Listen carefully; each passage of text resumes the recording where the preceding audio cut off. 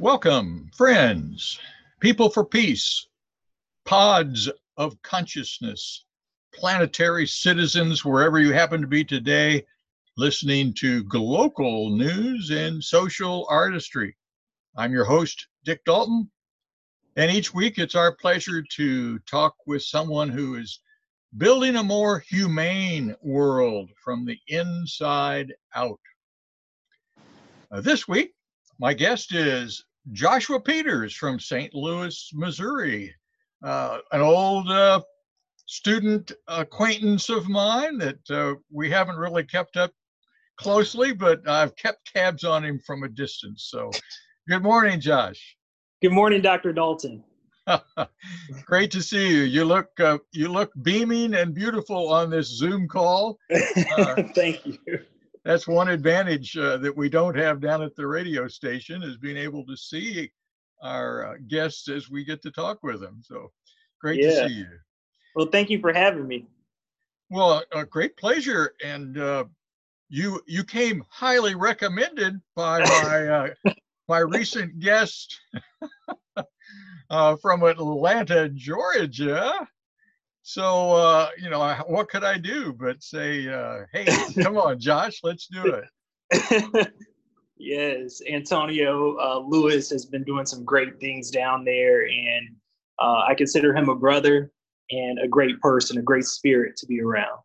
Wonderful, wonderful. I suppose you communicate, because it's like he talks to you all the time, it seems like.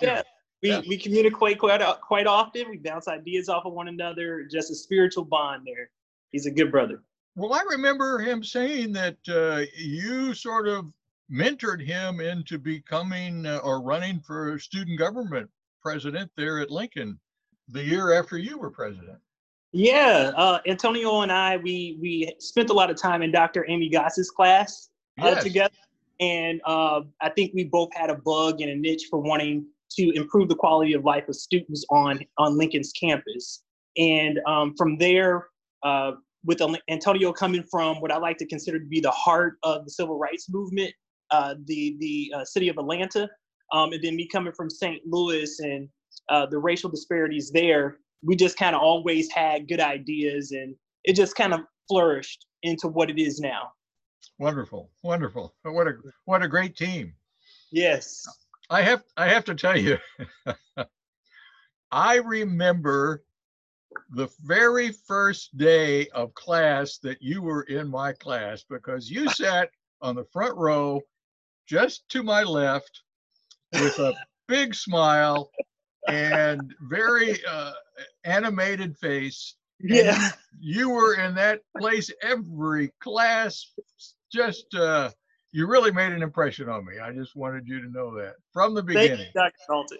Dalton. Nothing has changed, by the way. Oh, well, I see. I still see that smile. No doubt about that. Great, great. Were you a political science major at Lincoln? Oh, yes, sir. Political science. And then my minor was history. And you also got some opportunities. Who was it? Prior to enrolling at Lincoln University, I had an internship through my high school to serve as a congressional intern for Congressman William Lacy Clay out of the 1st Congressional in Missouri. And I managed a relationship with him throughout my academics at Lincoln. And then right after that, I moved to Washington, D.C. to serve on his staff, starting legislative correspondent and then becoming his legislative director. Wow. Well, talk about being focused in what you're wanting to do and the opportunities. That's fantastic. Yeah. So can you tell us a little bit about what that was like, being in Washington, D.C.? Sure. So, I guess to give you a perspective, I come from very modest beginnings. The first out of my family to receive a high school diploma, and then let alone go off to college and graduate. So I've always had a thirst to want to give back to a community that I found has given so much to me, that has been the underserved community. And I'm not just speaking about any geographical location. I moved around. We were very transient from the beginning. living next to a dairy farm in Wentzville, Missouri, to moving to the inner city of St. Louis. Two completely different worlds, but the struggles are still the same. So that's what really interests me about politics. And when this opportunity came about, I immediately knew that my track would be political science. I did not know that I would meet the individuals who I met on my journey, individuals such as yourself, who gave me a perspective on how to take care of yourself and health wellness, and what really helps to keep the mind going, right? How to stay pure in that way. To Dr. Amy Gossie, who taught the theories of and the principles of politics. So when I was presented upon graduation in 2010, I was presented with the opportunity to move to Washington, D.C. and work on Congressman Clay's staff, as I previously mentioned, as a legislative correspondent. During that time, the U.S. House of Representatives leadership was changing from Democrat to Republican. So there was a big change that was happening, a lot of turnover. However, I would say one thing that I realized is that I was sitting at the table, and I was just reflecting with Antonio on this just the other day. I was sitting around a table. I remember we were discussing the healthcare, ACA, that was coming down the pipeline. Sitting around the table, and I'm sitting around individuals, some of the other congressional staffers and members of Congress who are Oxford graduates, Harvard graduates, Yale, Princeton. And here I am, this young Black boy from, St. Louis, from the hood, as I like to say, who attended a historically Black institution that some would question, at the table with these great individuals, or so I thought, Right. So to sum everything up, I say that to say that I've been around some very well-educated individuals, and they're not that smart. We still don't have healthcare in the 50 states at the level which it should be. Right. We still don't have the necessary services to make sure that our infant mortality rate is being decreased on an annual basis. So my experience on Capitol Hill was that, yeah, it's a lot of show. There are some people who actually care. There are some elected officials and some staff people who actually care about making a difference and change. And you'll be surprised about how we go about having conversations with some of the highest people in government who don't understand the common man. And I think that's what Washington is missing.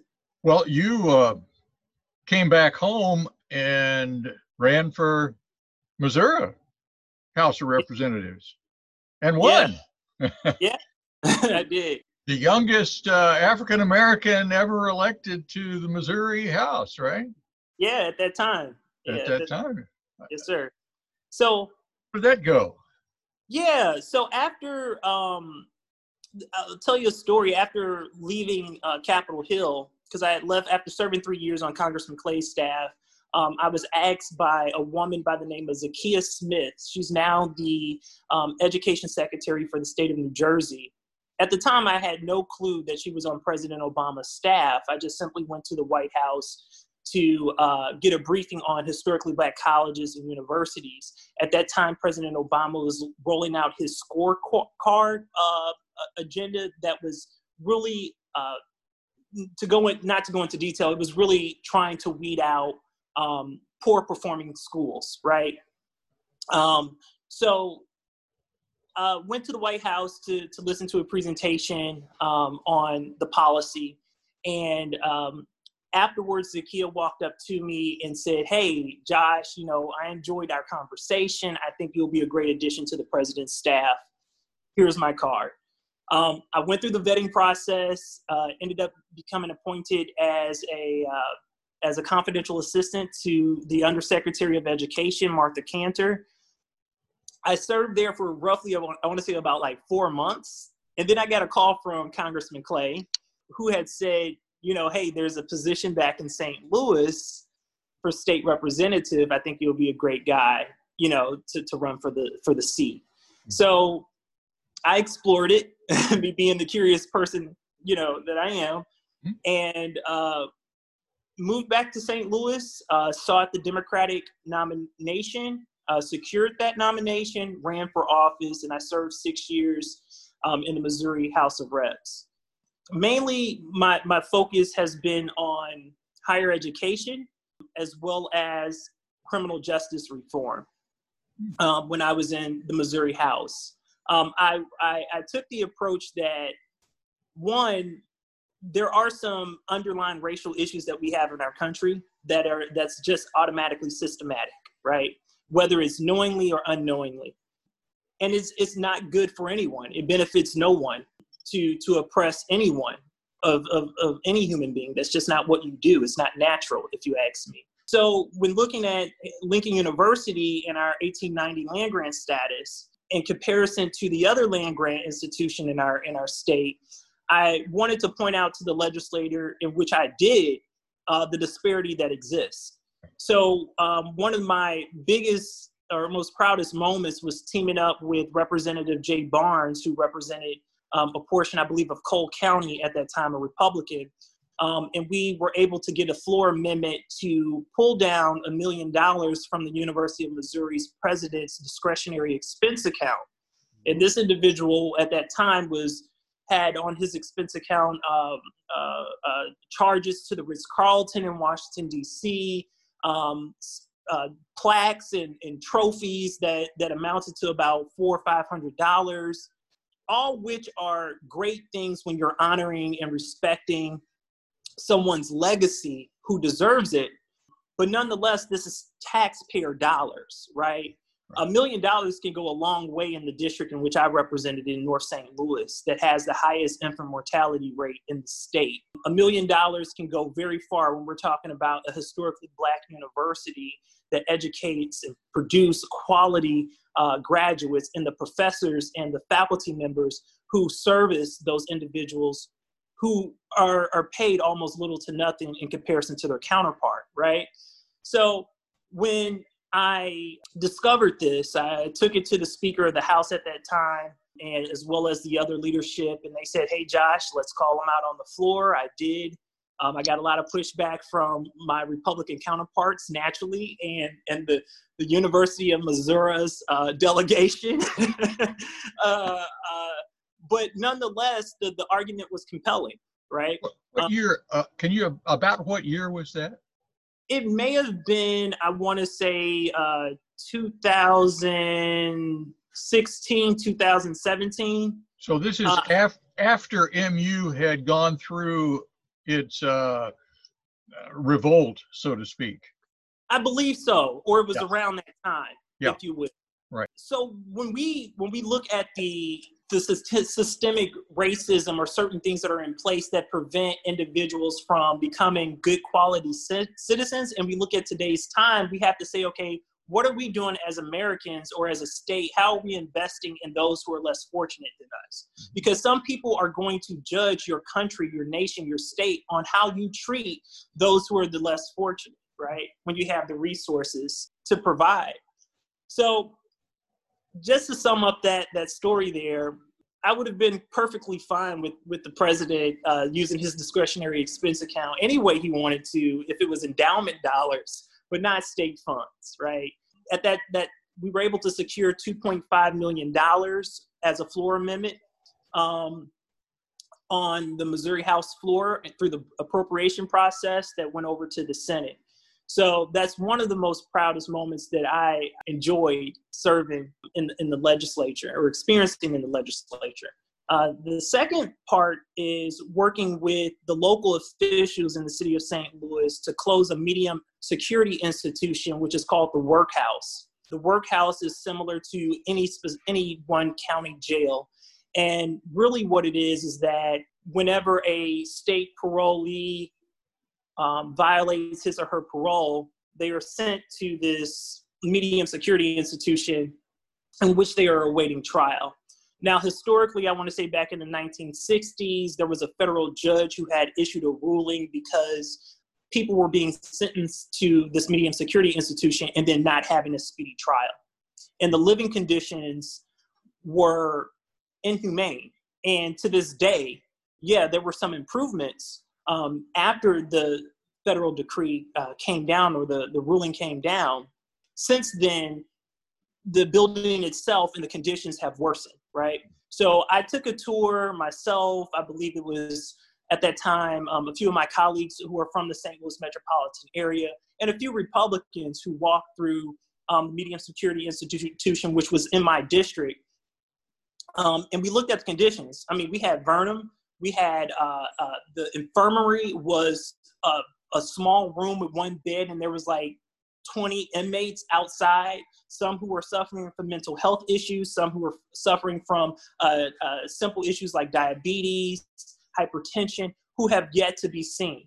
The living conditions as far as the laboratories that were that's in the prison weren't properly functioning. You had toilet business, spread around and things like that. Not trying to just, gross anyone out, but it's just it wasn't right.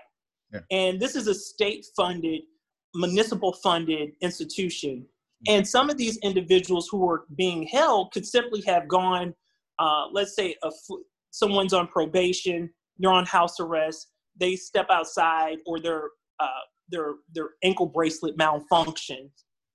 They're going to the Medium Security Institution. The police are going to stop by, pick them up, take them to the Medium Security Institution until they actually speak with their parole officer or have a court date or those sorts of things. So there's like technical violations that people were being sent to.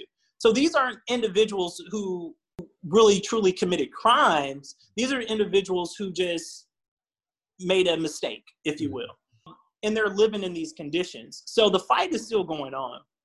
I want to say it was the summer of 2017, the air conditioning units had broke, and there were plenty of stories and articles, out on the website. You'll be able to see, or you can look up yourself on Google, that show literally like inmates yelling and screaming about how hot and how the heat was just, overcoming the inmates there, and they were passing out and so on and so forth. Had a few inmates being rushed to the hospital for heat exhaustion and dehydration. So when I got word of it, I wrote a letter to the director or the commissioner of health and senior services for the state of Missouri, who's over situations such as this, as well as the welfare of the prisons. And I also wrote a letter to the director of public safety, who's also over the facility itself of prisons, the Bureau of Prisons, calling them out, saying, hey, this is a state-funded institution. This is a city government-operated institution. You all need to act. Human life is at risk here. I also reached out to the president of the Board of Aldermen of the city of St. Louis, which is like our city council president, or chairman, if you will. And the first thing that he did was he responded. He sent over temporary air conditioners to be installed, although it took about a week or two for that to happen, but it had a lot of media coverage.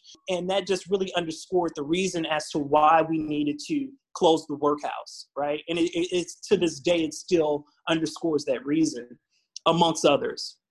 So it is still operating? Oh, yeah, it is still operating, but we have great organizations in St. Louis who's fighting the city of St. Louis. I teamed up with the Arch City Defenders, which is a nonprofit organization here in St. Louis City that has been leading the charge in pushing the city to close down the workhouse. And with that being said, I'm looking at today's times. The state of Missouri has 114 counties, and 60 or 46% of those counties 2 years ago didn't even have not one, OBGYN in their county, So when we look about resources and where we're appropriating our funding, whether that's the hot topic right now is defunding police departments and law enforcement, some of those funds, and even when you look at the federal budget, the military budget, some of those funds can be appropriated to helping improve the quality of life of the everyday man, right? Right. So that's kind of been my push, my agenda, legislative agenda. I can also point to another scenario where I teamed up with a former colleague of mine, Bruce Franks, in which we filed a complaint with the U.S. Department of with HUD, really, the Secretary of HUD, about how the city of St. Louis was treating its homeless population. They closed down the Larry Rice facility. As many folks know, in the St. Louis metropolitan area, Larry Rice was a great philanthropist who was providing free housing, shelter, wraparound services to our homeless population here. And what really truly happened is that you had a high rise that sits next to the Larry Rice facility at that time that had gone up with multi-million-dollar units in it. And those tenants wanted the homeless to be cleansed, if you will. Mm-hmm. So the city of St. Louis opened up what's called now the Biddle House, which is maybe about 3 or 4 blocks away, I want to say east of the Larry Rice building, and housed all of the homeless, but did not meet the federal standards of the grant in which they applied to open that facility that was supposed to secure wraparound services, supposed to secure how to properly house individuals. The way you solve homelessness is to provide housing. The way in which you solve health issues is to provide physicians to treat health problems. And the city of St. Louis just wasn't meeting that standard. So I filed a complaint against the city of St. Louis, and that's still being investigated to this day under federal law. So those are just like some of the highlights that, may not necessarily be like the most glorious thing or the hottest thing to discuss, but it's making change in the lives of individuals. And that's what I believe in making or having an impact. Mm-hmm. Yeah. And so you're coming up against the buzzword of the day, systemic. Yes. Whether it's systemic racism or some kind of a system that does not seem to want to put monies into helping the underprivileged, the underserved, the underemployed, however you want to label that. You recently just got hired at Harris Stowe State University as their internal director of internal operations. So yes. You now have in a sense, another platform in the education area. Joshua Peters, master's in public administration out of Lindenwood, went to Lincoln University, and now is director of internal operations at Harris Stowe State University. So yes, how are you making it work for your overall goals? Yeah, so like when looking at my legislative portfolio and my level of service, it's always been centered around higher education and higher education leadership specifically. And it's been an interest of mine after having served as the SGA president at Lincoln University to be part of the administration. I don't know if I was bit by a bug or what have you, but I looked at, better or worse, when I looked at the leadership of Dr. Carolyn Mahoney and other individuals, Dr. Larry Johnson, who's the president down at Phoenix College, and a few others across the country, it really made me want to be a part of something great. Like, I believe that in order to achieve a quality of life, in order to achieve a level of stability as an African-American male, I believe the only way to do that is through higher education or through the higher education pipeline. So changing lives from K through 12 up to the historically Black college and university level has been a passion of mine. So when talking about Harris Stowe State University and the role there, I literally started off as an adjunct professor in their political science department. Oh. And I was, a friend of mine had sent a job posting at the time. Dr. Wormack, who's now the president of Claflin University, was serving or had served as president, and we were at Harris Stowe. We were in the process, or the university was in the process of searching for a new president. So there were a lot of administrative offices that were kind of left vacant. At the time, Dr. Dwayne Smith, who's now been named the president of, or CEO of Hasselonic College, if I'm saying that properly, out of Connecticut, was serving as the interim president at Harris Stowe. So I had known Dr. Smith and Dr. Warmack through my service as a trustee member at Logan University, which is a chiropractic college in Chesterfield. And anyone who's familiar with care, natural care, if you will, healthcare, you're familiar with Logan University. Go chiropractors. And you might know that Lincoln had a cooperative arrangement with Logan University. Yes. Yeah. So that same arrangement, which is the 3+3 program, is one that I arranged with Harris Stowe when I was a state representative. So not only that, we worked with Dr. Kevin Rome at Lincoln when I was on the board of trustees to provide chiropractic services free of charge to our athletes at Lincoln University, as well as the University of Missouri, Columbia.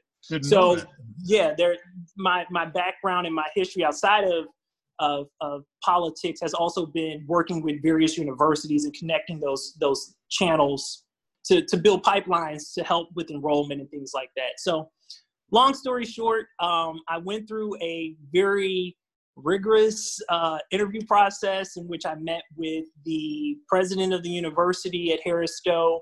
I also met with the administrative council and had to interview with those guys. There's about 40 of them. Wow. I interviewed with the president's cabinet, which is about 12 of those individuals, all doctorate, way more skilled than I am. And, it was quite intimidating. But nevertheless, I was selected. From what I understand, I beat out a former university president and a few regional directors of various organizations from around the St. Louis metropolitan area. So I was very proud of myself for that. Mm-hmm. But the role there is really working with the president's cabinet members, building an agenda on the priorities that the president sets, as well as the regions, and then helping and assisting with the day-to-day operations. So working with the chief financial officer on budget inquiries and identifying which budgets we can pull from to provide services for our undergraduate population, whether that's institutional scholarships and those sorts of things. Also focusing in on our retention numbers. Harris Stowe serves not only as a traditional university, but it also serves its purpose as a community college. So we have a lot of stop outs and individuals who enroll at Harris Stowe, and for whatever reason, whatever life reasons, they tend to take a break and then come back in. So that kind of affects any institution's retention numbers. So we want the legislature and we want people to understand that those non-traditional students don't count as part of as a retention plan or as part of our retention numbers towards the end for any university. And that's a federal standard that's kind of out there that I think that the state of Missouri can benefit from coming up with its own retention formula, if you will. I have to tell you that that's the first time I've heard the phrase "stop out." Yeah. So if I understand it, it's the person that just takes a break, either to earn some more money or to take care of a health issue or an emergency, but they're not a dropout. They're just a stop out. Yes, sir. I thank you for bringing that to my attention. Yeah. Yeah. And that tend to be your individual who want to complete their degree. And again, for whatever reason in life, they just take a break and come back in. Those individuals aren't counted as part of any state university's retention numbers as far as the federal government is concerned, because they count the first-time freshmen as those individuals who start and stay enrolled at the university from the first year to the sixth year if needed. So if you stop out, you're not counted in the retention numbers, and in fact, that it affects the institution retention numbers. So we provide a level of service, and we at Harris Stowe, and we have some of the best faculty members. We have a few judges, a few attorneys, who are some of the least paid individuals in the state, but they provide a level of expertise for where they're able to give practical work experience to the students. I love the institution. It's one that's still growing. We have a new president, Dr. Corey Bradford, who has a depth of knowledge on business. He comes with a strong business acumen. He comes from Prairie View University down in Texas. Dr. Bradford has managed literally billions of dollars as their CFO, as Prairie View is part of the Texas system. And Dr. Bradford also served as the CFO, if I'm not mistaken, over in Illinois as part of their university statewide system as well. So I'm happy to assist him and the regents at the university, as well as the cabinet members, and working with the students on a day-to-day basis. I practically serve as the right-hand man to the president. My office is in the president's office, and it's essentially the role of chief of staff is what it is to the president.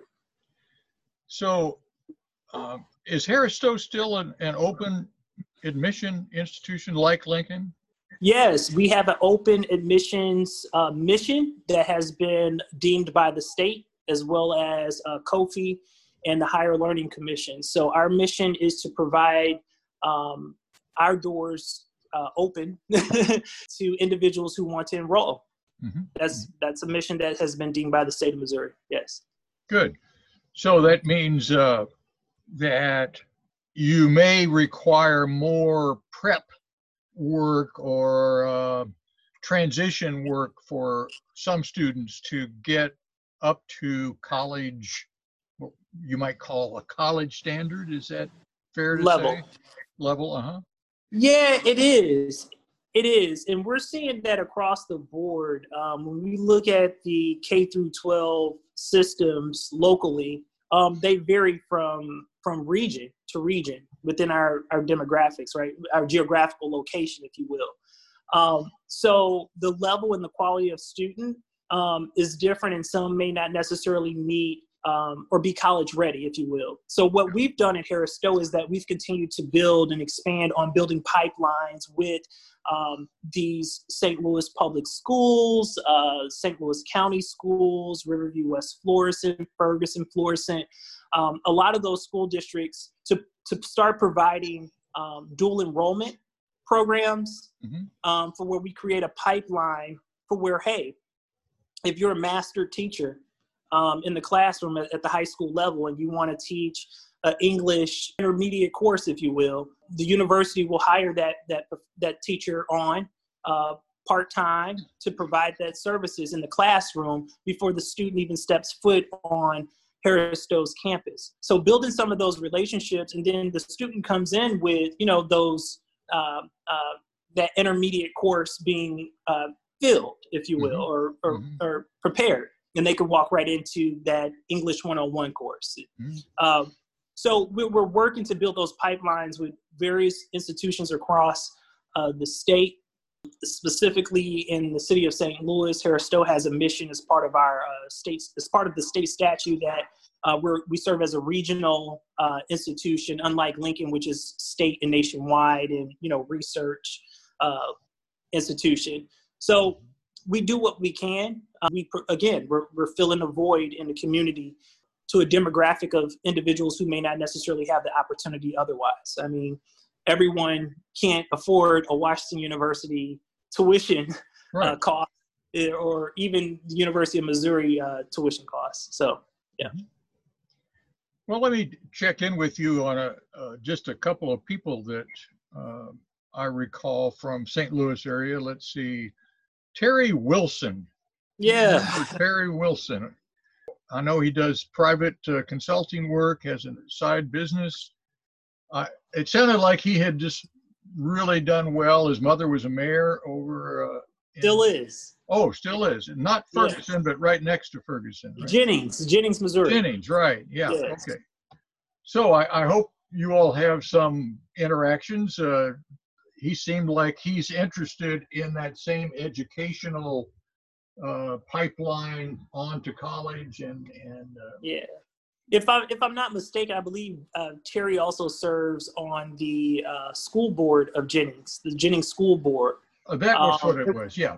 Yeah, and I'm very proud to say that my youngest niece just literally graduated a few days ago from Jennings High School. So kudos there. Good work there, Terry. No, but I don't talk to Terry on a daily basis or anything. Sure. We do see each other occasionally, but he's doing great work. His mother is doing good work in the city of Jennings. Of course, it's election season, so everyone's out. Campaigning as best as they can under, the COVID-19, CDC guidelines. But I wish them all the best. And he's a Lincolnite, and we're going to continue to support him. Yeah. Great. I always tell the story on Terry. I don't think you'll mind, but he had to take my class 3 times. That sounds about right. And he was a football player. Yeah. And he told me after the 3rd time that I was the first teacher that ever held him accountable for his classwork, because people had just moved him along because he was, good at sports. And so we kind of developed a real close relationship in that way that we have kept up. He was a guest on my show a little over a year ago, and I really appreciate the work that he's doing. Yeah. Have you come across a woman named Cecilia Nadal? Cecilia Nadal? No. Okay. I can't. Yeah. Well, I'm going to put you in touch with her. She's worked in St. Louis for a long time, bringing cross-cultural groups together primarily through the arts. And she's a playwright. More recently, she's, just a great woman to just have an acquaintance of. So, again, she was on my show recently, and kind of to tie some of that together, she was part of the spearhead of getting Hermann, Missouri, to have their first Black History Month celebration, connecting German immigrants, and this is good for St. Louis, German immigrants who fought for abolition in the 1850s and 60s. Yeah. So this is a connection with St. Louis that she put on the play that she wrote there in St. Louis on that very subject. I definitely welcome that that connection.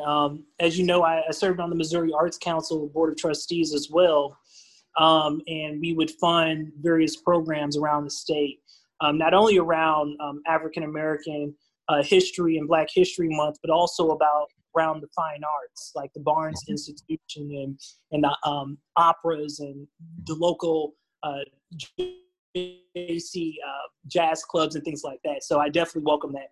And to further that, I don't think that people truly understand the history and the relationship that the German people have that's deep rooted with the African American community and the enslaved people that was stolen from Africa.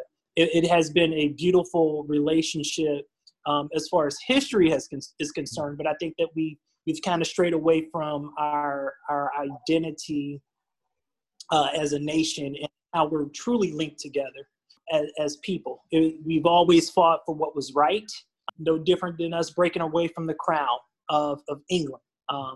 Freedom should exist, no matter who you are. So, yeah.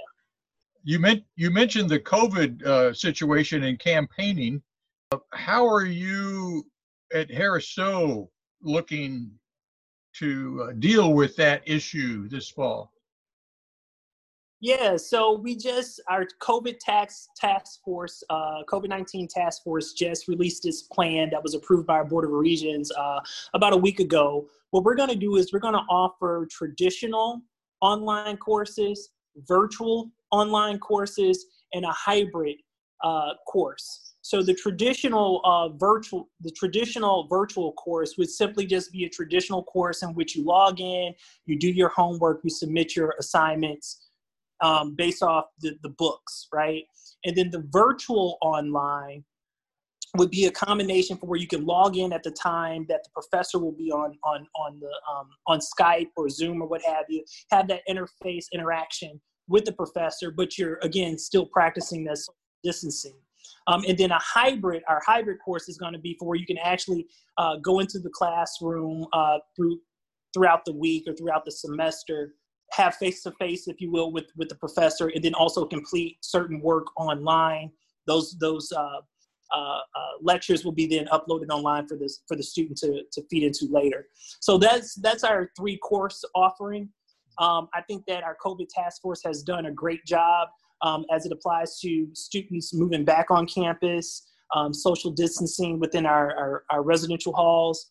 And then we also have certain protocol in place as far as wearing face masks, hand sanitizing, those sorts of things before you walk into the classroom, and working with our food service provider to make sure that there's going to be, or there will be, plastic forks and disposable flatware and paperware and things like that, so that the students won't have to have as much interaction in those common areas. And that we're limiting the risk of students becoming infected by COVID. Sure. Yep. Does Harris Stowe have a medical facility?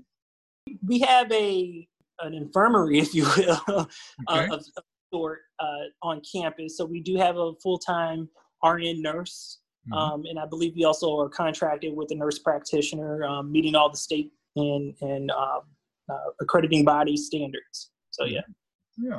So in your let's see, your 32 years. Put it out there.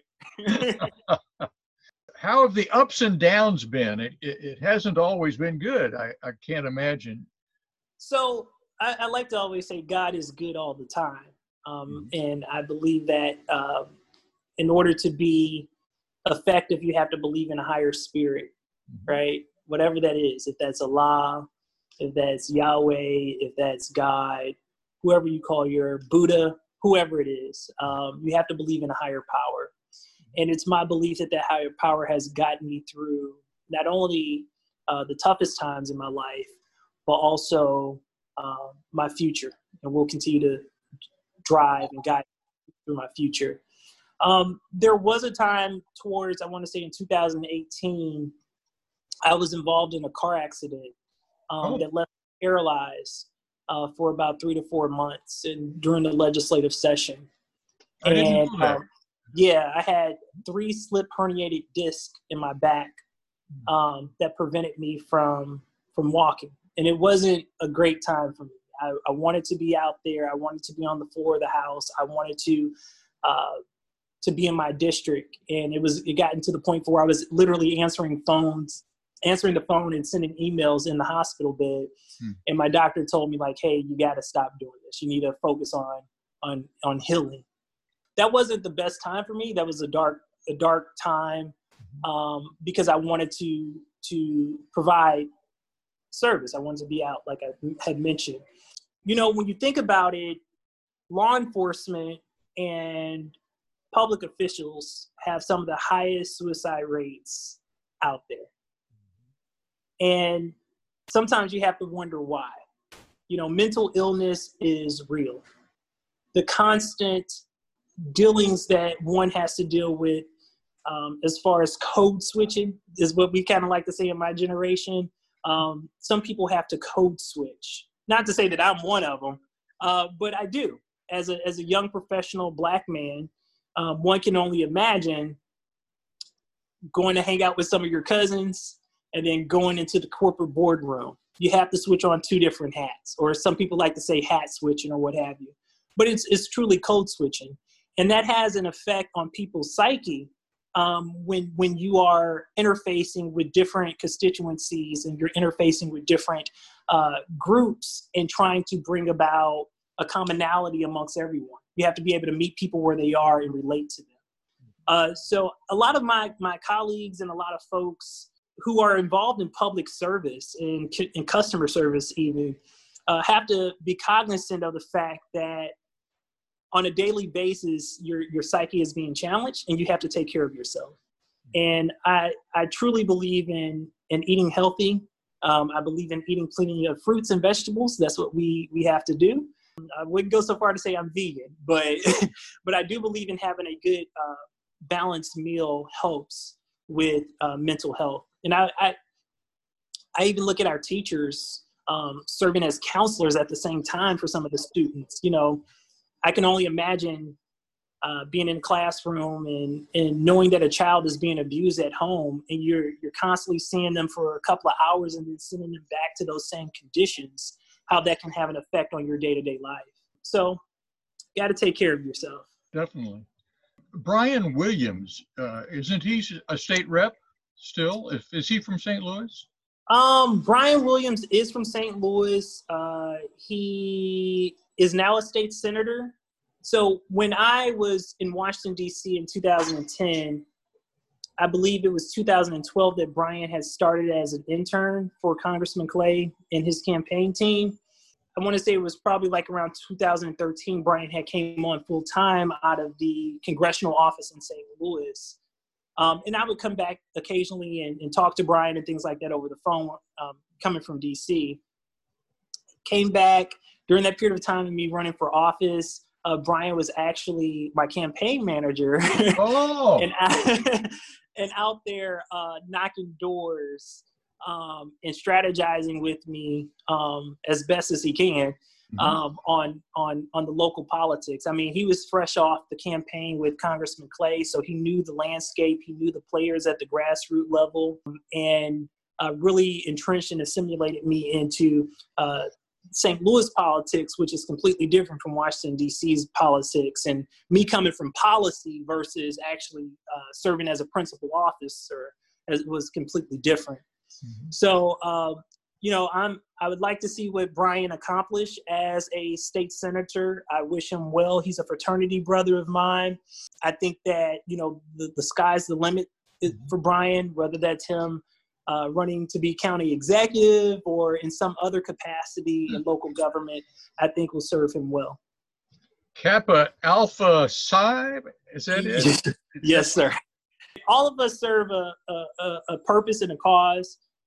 When I look at our founders and individuals like Dr. Jesse Jerome Peters, who led the Dreamers dream into fruition, building our organization from the inside out, those brothers, as well as some of the current members of Kappa Alpha Psi, when we look at the attorneys who exist now, and Johnny Cochran and what he has done for the level of stewardship in the legal field, those individuals are individuals who have contributed not only to the history of our country, but to the body of knowledge and improving quality of life for all men. You know, my fraternity's motto is achievement in every field of human endeavor. And that's what we strive to do on a daily basis, whether that's providing a service to young folks. And we're not just talking Black kids, we're talking Black and white, because we are historically Black fraternities and, you know, sororities and Divine Nine and all that good stuff. But we want to make sure that we leave our world a better place than what we inherited, you know. So when you have individuals running for public office, when you have individuals who are medical physicians and individuals who are neuroscientists and folks who are in academia working towards one goal, it becomes a better place. Wonderful. I try to get my brother Antonio Lewis to join the bond, but but he keeps running away from it for some reason. So I'll have to continue to work on him. But yeah. Okay. Well, that's I can sort of see how he likes to be open to many different layers and players. Yeah. He's not going to conform by any means, and you can't hold him back. And the work that he's doing in Atlanta is second to none. I mean, he's making a name for himself, and you know, you have folks down there calling him the second Dr. King. Some folks are calling him Malcolm X. But when you look at the cause in which he's fighting for. You got people who are saying, oh, well, why are protesters out there looting, or why are they doing X, Y, and Z?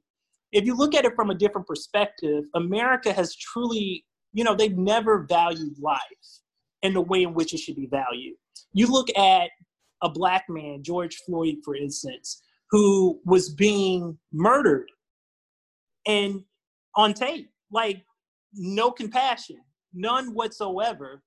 When you have an outpour of support for Blue Lives Matter, but you see that there are issues and policies that need to be changed internally within law enforcement and the criminal justice system, and you sit back and say, well, you shouldn't be out looting. Well, the protesters aren't looting because they because they need things, because they want material goods. They're looting to polarize the idea that America values material goods over human life. So the same level of force that you see to protect a dollar store or Barnes and Nobles or your local convenience store, when they show up in force and protect that property, we want to see that same force of protection when a young child is shot or murdered in the streets of the city of St. Louis, the streets of Atlanta, the streets of Washington, D.C. That same level of force directed towards solving those type of issues. And that same presence and that same community effort, when we saw the chief of New York Police Department taking a knee with the protesters, that's very great and symbolic, but what are you doing internally to address the issues, to change the policies and procedures that ultimately will help everyone live a better life? Right. I look at Antonio, and what he's doing is, and what I think must be done in today's time is, we have to put pressure on our local government officials. I know that a lot of folks like to look at Donald Trump and what he's doing. Yeah, that's important. And I'm not even going to get started on that on the national stage. But when you look at who actually holds the purse strings and actually can affect change in a very quick and expedited way, expeditiously, if you will, is the local government, your local mayor, your local city councilman.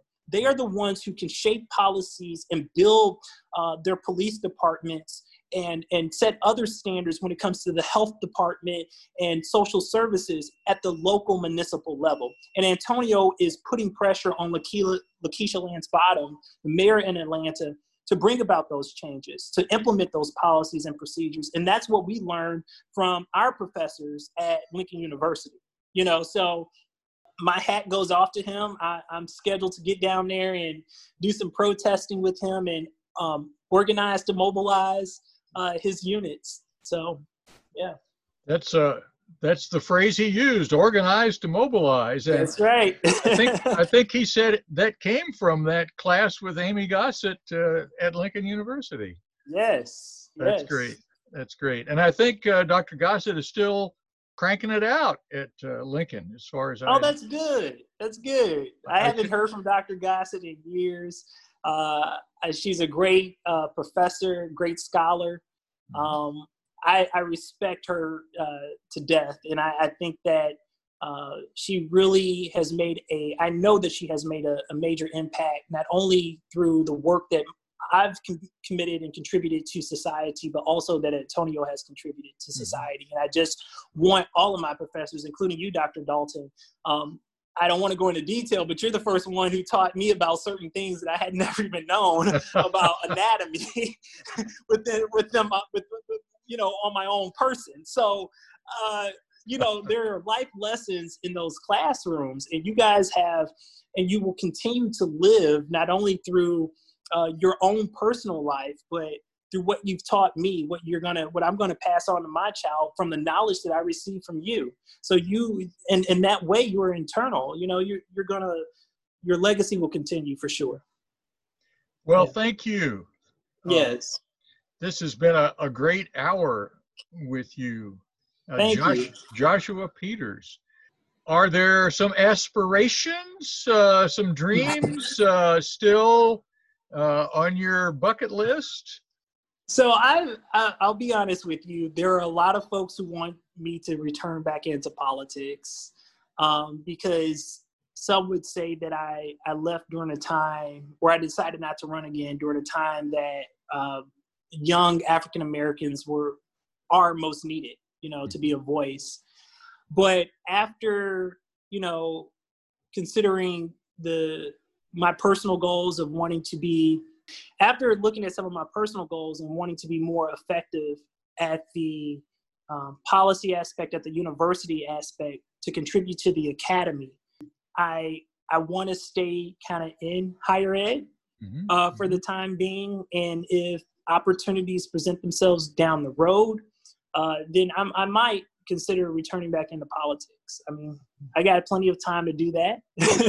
I don't see anything happening or changing outside of the role, but I think that there are some folks such as myself who can go back into academia. When I look at Cornel West, when I look at other professors who are around, Dr. Henry Gates, those individuals have to have a legacy that has to be continued. W.E.B. Du Bois, Booker T. Washington, those theories still have to be taught in the classroom at the academy. So I'll let the other individuals continue to explore politics for the time being. But if I'm called back in at the right time, I'll do it. But know that it won't be in the state house. Okay. Or state, or the legislative body at the state level. I have no interest in wanting to be state senator. Never have. Even when looking at the Roman aspect of that, I forget my history professor, Dr. Green, I believe was the chair. I forget, but just talking about the Senate, I would spend hours with him in his classroom talking about the Senate and government and the history behind it. It's never been appealing to me. I've always been wanted to be part of the House so I could fight for the people, be a common man. But yeah. So. Yeah, great. So you get to have the last word here. Anything you'd like to share just as a message to an audience?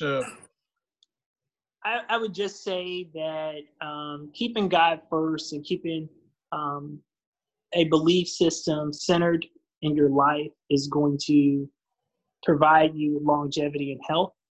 I want to thank you, Dr. Dalton, for inviting me onto the show. I want to thank Antonio Lewis for linking us back together and making that connection. I want to thank all the listeners for taking time to listen to me, not only stumble over my words, but also my thought and to hear my passion. And I hope that today you find peace internally, as well as share that peace with the greater world. So thank you, Dr. Dalton. I appreciate this. Thank you, Joshua. And stay safe. Yes, sir. You too. As well as be well. Okay, and listeners, remember, wherever you are, that is your world. So please, leave your world cleaner, more peaceful, and more loving than you found it. Because if it is to be, it is up to us. Take care and talk to you soon.